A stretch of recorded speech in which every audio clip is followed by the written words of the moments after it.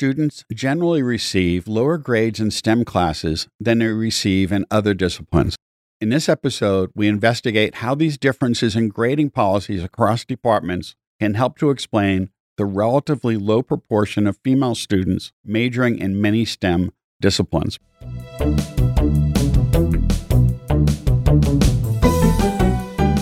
Thanks for joining us for T for Teaching, an informal discussion of innovative and effective practices in teaching and learning. This podcast series is hosted by John Kane, an economist, and Rebecca Mushtare, a graphic designer. Together we run the Center for Excellence in Learning and Teaching at the State University of New York at Oswego.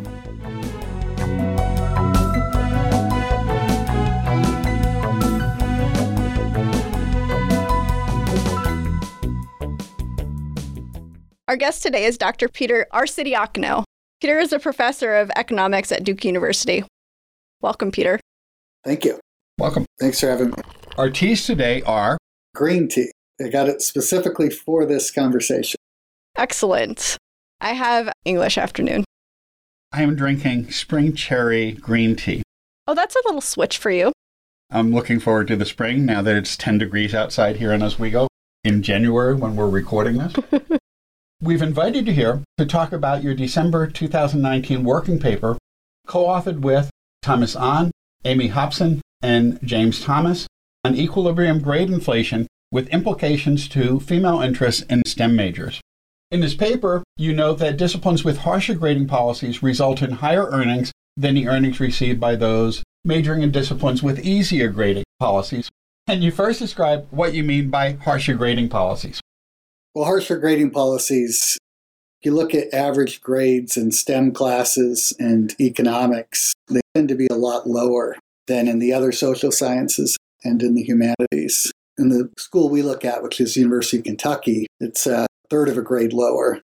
And that holds true across many other colleges that I've looked at, be it Duke University or Berea College.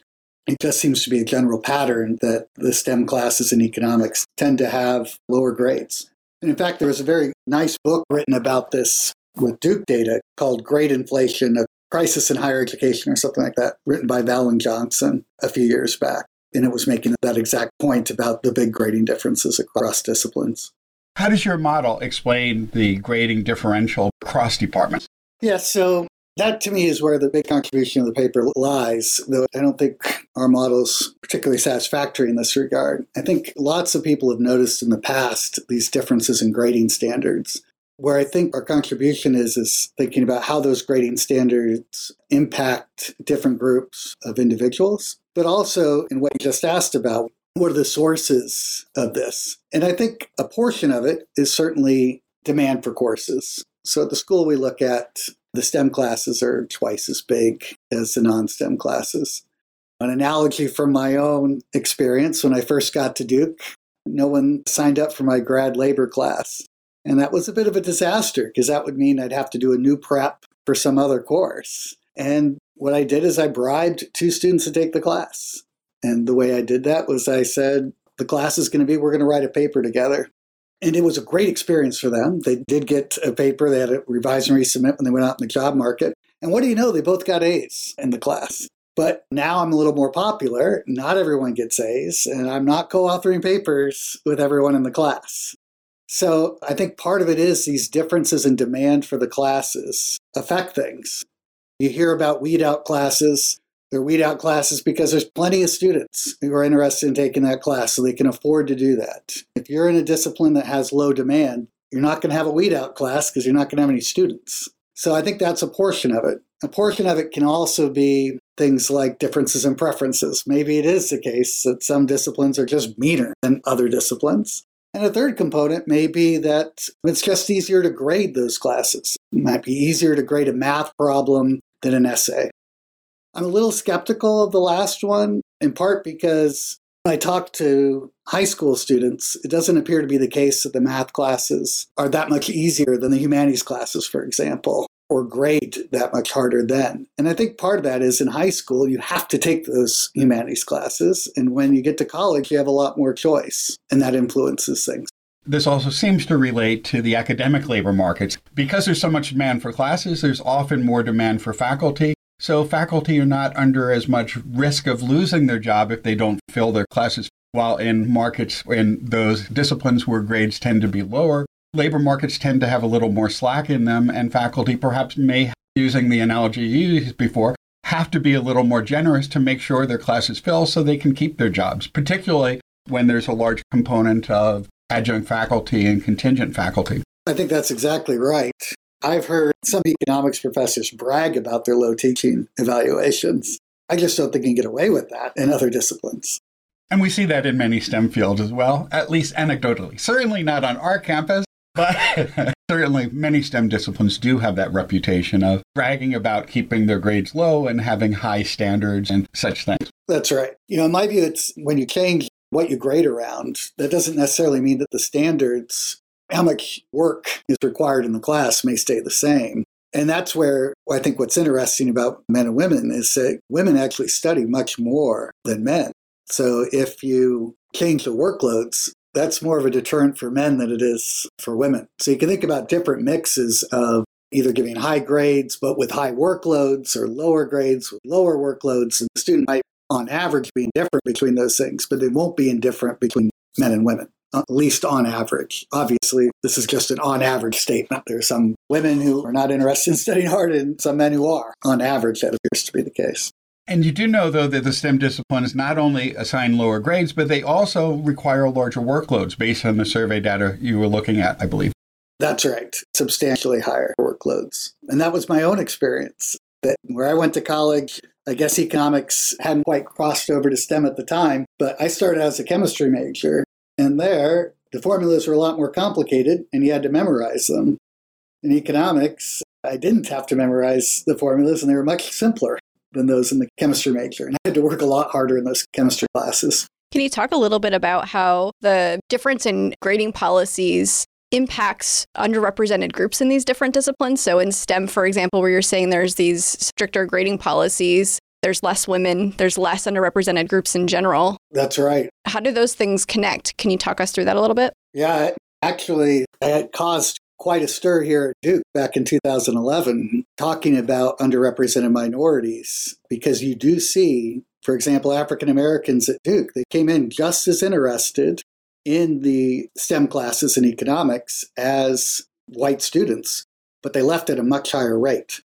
And so the negative headline was something like, potentially racist study says Black students are taking an easy way out. And that was not the case. It was that they're coming in with different levels of preparation due to pre-college inequalities. We have serious differences in pre-college education, and that's resulting in this coming in and then finding that it's very hard to succeed in the STEM disciplines. For women, the story's different. And there, because women come in just as prepared as men and are interested in studying a lot more, for them, it's not the workloads that are affecting this, but more the lower grades themselves, given that they're working so hard, and then to see these low grades seems to have a bigger effect on women than men.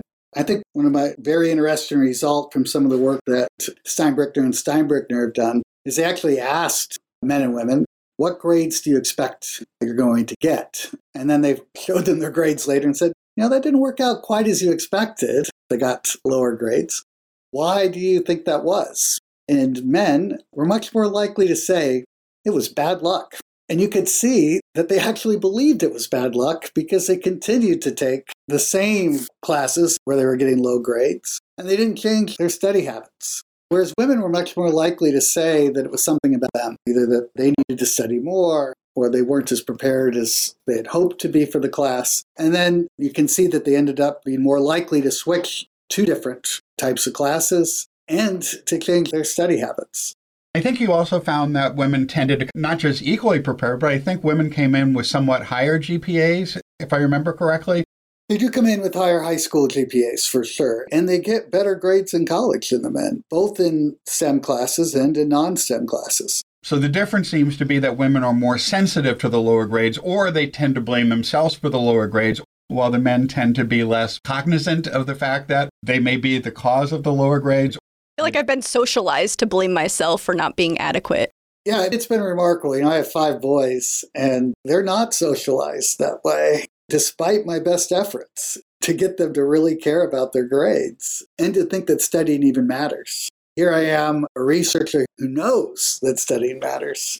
And yet some of my boys are convinced that if they do poorly, it's bad luck. It has nothing to do with their studying. One of the things I assigned in my labor class is a reading from, I think it's a sociologist, who noted that women seem to be more concerned with what she termed local status, while men tend to be more concerned with global status. Basically, the argument is that men tend to be more concerned with their income expectations and the impact that the courses and the majors have on the grades, while women tend to be much more concerned with the relative grades and seeing grades as a perception of their worth or their value in some sense, which makes them much more sensitive to that grading differential between majors, while men tend not to be as concerned about their local standing, their relative status, while they tend to be more concerned with how the degree will impact their future earnings.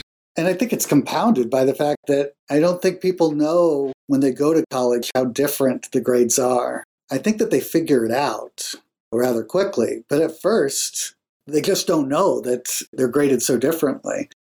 Maybe by the time they figure it out, they've already made the switches, which is too bad. So what do we do so that there's more representation in these disciplines? Well, I think at a minimum, the universities should at least have an obligation to tell people, here's what the average grades are in these different classes, so that students can make informed choices.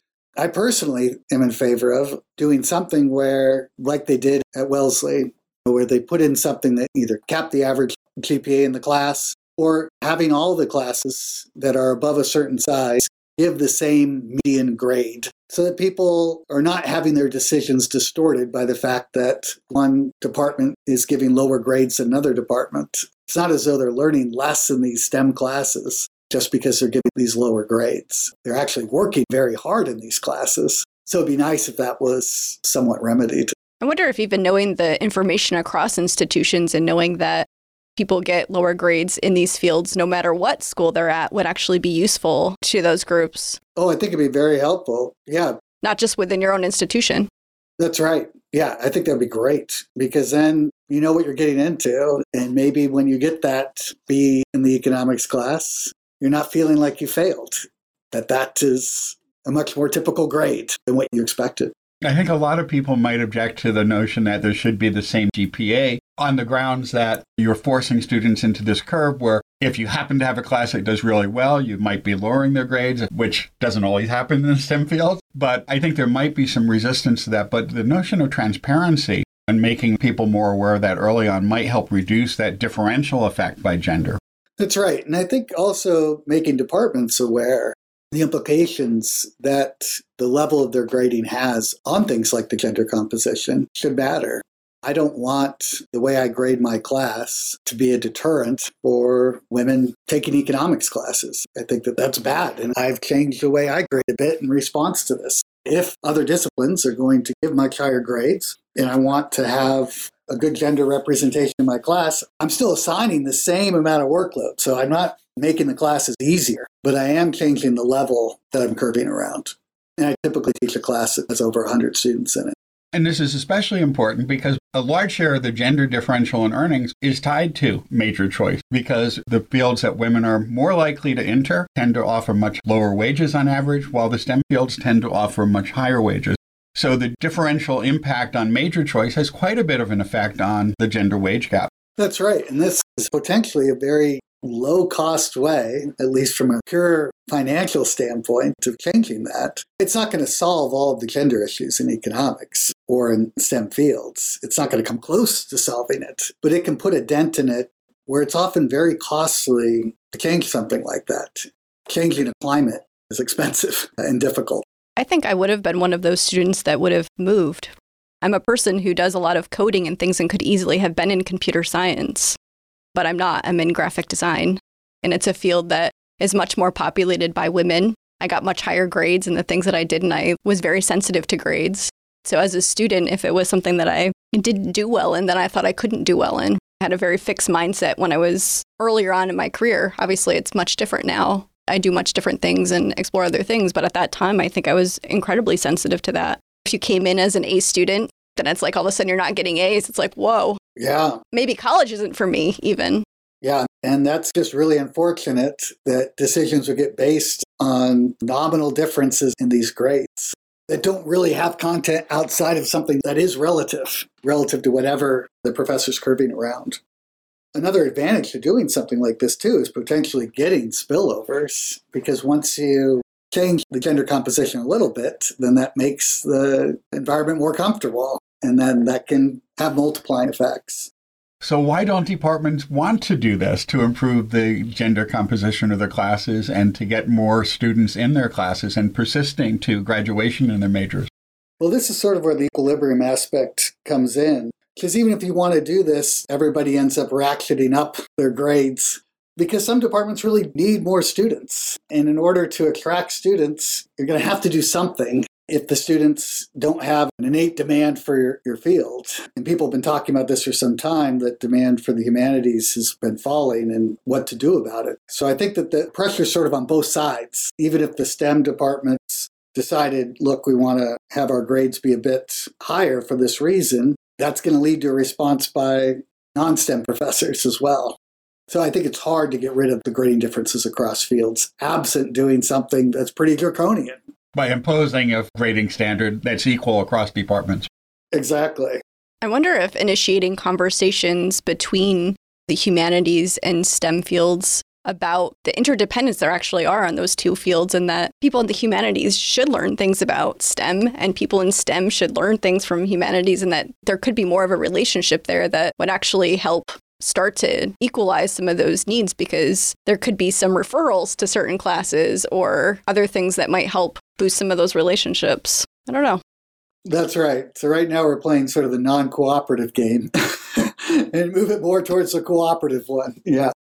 Yeah. It's competitive rather than thinking about why are we at a liberal arts institution? What does an environment like that or general education offer? Well, think about what would happen, though. If grading standards were relaxed in the STEM disciplines, more students would major in them, enrollments would tend to fall in the non-STEM fields, and that would tend to lead to fewer jobs for non-STEM faculty.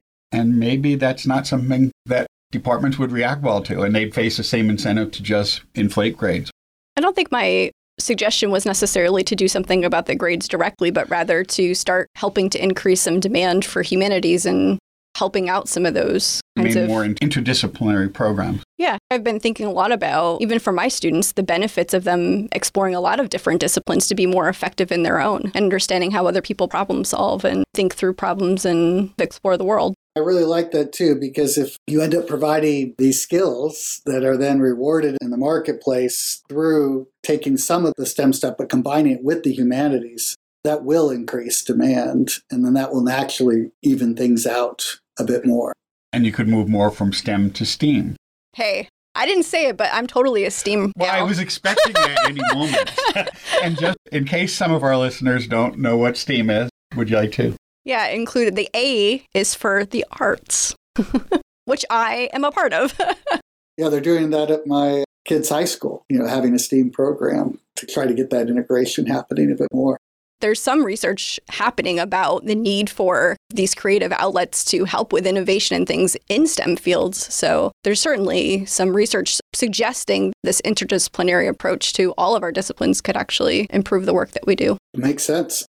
And many STEM students tend to specialize as much as they can in their field so that broader training could be useful in the future and making them more creative, perhaps. So we always end with the question, what are you doing next? Well, it's been interesting. Nothing quite related to this. I got derailed because I'm actually an expert witness in the Asian American discrimination case against Harvard, and that has taken up all of my time. We released a couple of papers on legacy and athlete preferences at Harvard, and we're going to be writing some more out of my reports for that case. That's what's keeping me busy. Very good. Well, thank you so much for joining us. It was really interesting, and I hope that it launches more conversations across disciplines. Thanks for having me. I really appreciate it. Thank you.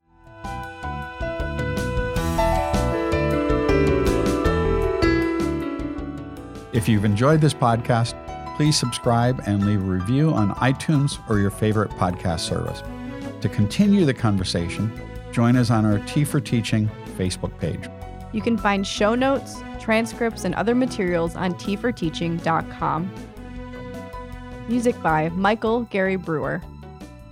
Editing assistance provided by Savannah Norton.